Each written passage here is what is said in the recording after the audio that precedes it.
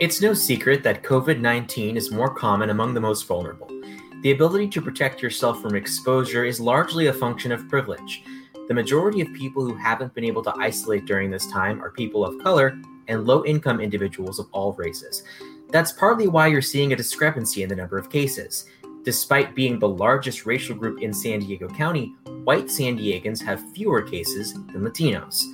Still, during this time, organizations have been stepping up to help individuals who have less. For the San Diego Union Tribune, I'm Daniel Wheaton, and this is a special live episode of your San Diego News Fix. Andrea Lopez Villafana, you cover communities in the city of San Diego. Let's start with the lay of the land. Which populations are feeling the impacts of the virus more deeply? Right now, based off the numbers that we are getting from the county, but also just anecdotal stories from advocates and families in San Diego, we're seeing the greatest impacts among the Latino population, the Black population, and also immigrants in San Diego County. Yes, it's certainly interesting. It's like you can see that disparity right there, even though whites are a little over 48%. There's fewer cases than compared to Hispanic or Latinos. So what are some of the reasons why this disparity exists? A lot of different things have been offered up. One thing that experts and advocates agree on is that these populations tend to be populations that have higher underlying health conditions. So, they have higher asthma rates, higher, heart diseases. So they tend to already have these kind of underlying health conditions that would put them at an at-risk population. But they also lack, access to healthcare. They're employed in a lot of these jobs that we are considering essential, right? So you have to consider grocery workers or, individuals who work in the sanitation department, just different people who are still essential. So you're having these groups with already underlying health conditions and then going out in the workforce still during coronavirus, they don't have jobs where they can work from home. So they're out every day working and they're putting themselves at risk. Yeah, it seems like all of these things that put you more and more at risk for COVID-19, be it living in a place that has bad air quality, different health conditions, that people with less kind of have more of these things that put them more at risk, which kind of makes sense what you're seeing with the numbers. Yeah, definitely.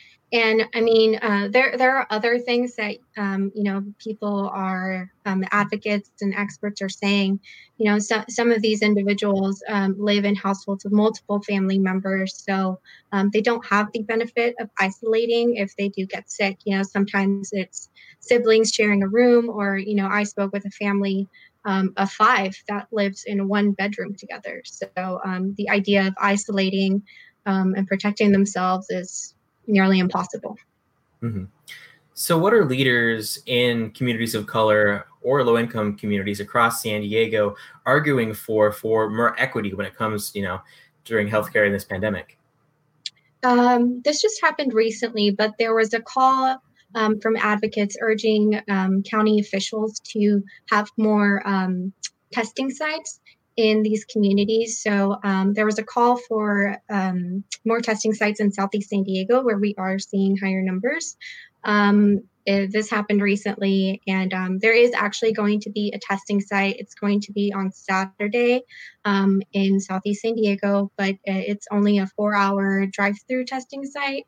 And, it's a little bit of unknown whether it's going to return to that site or going to be at a different location in a different neighborhood. So advocates are really asking that county officials look at the neighborhoods that are seeing like higher rates of COVID-19 cases and consider placing more testing sites, not only testing sites, but also educating people, if they do test negative, what does that mean? Does that mean they don't have to be careful and don't have to wear a face mask? Of course not. Or educating them if they do test positive, what can they do if they live, together with all their family members? How can they isolate themselves to protect everyone else? Mm-hmm. So did you speak to any nonprofits or other organizations providing these services? Like what's kind of the plan from that realm of San Diego? The nonprofits right now are spread pretty thin. Some of the things that they're doing is basically just helping people apply for unemployment or food stamps. A lot of individuals have trouble navigating those resources, or they don't have maybe a laptop or internet access. So some of these nonprofits are actually helping these walking people through these applications. There are also other nonprofits hosting food distribution events, which have been very popular because some people have been laid off. So there's definitely a concern for, where's the next meal going to come from? Mm-hmm, certainly. And just recently, we're looking at unemployment numbers upwards of 23, 24%. So, in these communities who are living hand to mouth, it makes it even worse. Right. And another thing too, some are looking at ways to provide access to technology. So how can they give, a family of 5, 2 or 3 laptops, because kids are doing their online learning. The family I spoke to for my story, they have 1 laptop for the entire household, and they have three young kids. So the older kids are using their cell phones when they can to do their homework, but some programs require an actual laptop. So they're kind of just juggling this laptop. All the kids are juggling the laptop. So some nonprofits are looking at ways to give more families, access to technology and internet.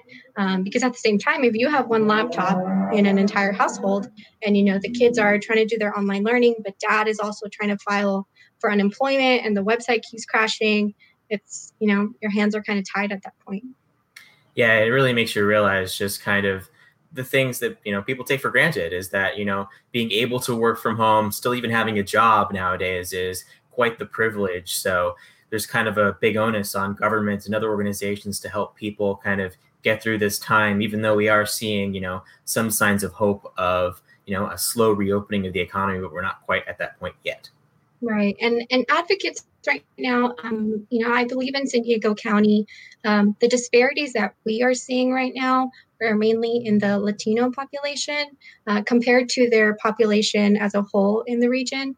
But in the entire state of California and other states across the United States are seeing just wide disparities in the African American community. So some advocates are concerned that maybe those numbers are going to increase here in San Diego, and we're not going to be prepared to, know how to handle or help individuals who are already at a disadvantage.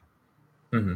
Yeah, just hearing anecdotally, especially in some places like Louisiana and Michigan, it seems that those multi-generational households are the ones that are kind of feeling the most pain, just because they have, an essential worker who's in their 20s living with someone who's in their 80s or 90s who are at the highest risk of passing away from COVID-19. But it is somewhat interesting when you look at the data is that the majority of deaths is actually among white individuals, which, if you consider the average age of white San Diegans is older than Latinos, it kind of makes sense that way. But, shouldn't draw too many conclusions with such a small sample size at this point. Yeah. And, if I guess what advocates have been arguing is that if you're not testing these populations that we already know have underlying health conditions or, make up a majority of essential or fill essential jobs, then, how can we really know how many of them are, negative or positive cases if we're not testing them? Mm-hmm. Certainly, if you kind of ignore this problem, you're opening yourself up for a second, even potentially worse outbreak if you try to reopen things and kind of don't give a safety net to those workers that we've deemed essential, because without that, even the kind of, quasi freeze we're living in wouldn't really be possible. Right. Mm-hmm. And I guess when speaking to leaders and people who, are living this reality, what do they say about the whole, we need to reopen the economy, we need to stop the stay-at-home order? Is there a different view from what we're kind of seeing right now in Orange County, for example? We didn't necessarily talk about, what should be done in terms of like opening soon. What I did hear was that as elected officials, county officials, health officials, as they move forward with the idea of opening up, maybe it would be a good opportunity to bring in these organizations, these grassroots organizations that are working with individuals, speaking to individuals every day. So they get a better perspective as to what obstacles some communities have that they may not be aware of. One small thing that someone told me that did seem very unique to me, if I go out to the grocery store, or I'm bored at home, maybe I'll go for a drive. But for some of these families, they may be getting cabin fever, but they can't afford to spend, $30 on gas just because they're bored and they want to go on a drive somewhere. So just small things that maybe we don't normally think about, or like the laptop issue, is something that they want to bring forward to the table before, we start thinking about reopening. Mm-hmm. Certainly. And if I'm a person of means and I want to help out, is there any large organization that you'd recommend donating some time or money toward? I think actually it would be the smaller organizations that are more grassroots. There's a lot of them that are hosting these like food distributions, and they do have to purchase that food from San Diego Food Bank. So it would be helpful. So some of the ones I spoke to were Paving Great Futures and Mana de San Diego. Rise San Diego is also working a lot in the community. But I would say, look for those organizations that are, boots on the ground, and reach out and ask how you can help. All right. Andrea Lopez Villafana, thank you so much. Thank you. And now your coronavirus update. San Diego County officials reported 147 more COVID-19 cases and an additional 10 deaths on Friday. To date, 3,711 county residents have been sickened by the novel coronavirus, and 134 have died. The most recent victims were identified as 3 women and 4 men between the ages of 52 and 92. They died between April 18th and 30th, and 8 had underlying health conditions. The new cases represent about 6% of the 2,625 tests conducted on Thursday. Officials are working to increase the number of tests done every day to at least 5,200. That's about 150 tests per 100,000 residents. Testing is hugely important during any kind of disease outbreak because it helps health officials prevent the spread by quickly treating and isolating those who are sickened. Officials said Friday that a county bookmobile, which is normally used to bring books to underserved areas, will be converted into a mobile testing site. The county also plans to hire 200 additional nurses to help conduct more tests. Some of those nurses will be part of strike teams that will be deployed to areas where outbreaks have been reported. Testing also helps officials identify anyone who came into contact with infected residents. County officials said Friday that they plan to beef up the number of employees who track down these individuals to 450. Thank you for listening to the San Diego News Fix. We want to remind you that information is your first line of defense. The San Diego Union Tribune is dedicated to bringing the latest news in print, online, and on our podcasts. Right now, you can read our public health stories related to the virus online for free without hitting the paywall. But you can get all of your news at your fingertips wherever and whenever you want if you're a subscriber. Don't miss a story, go to uniontrib.com/subscribe. Until next time.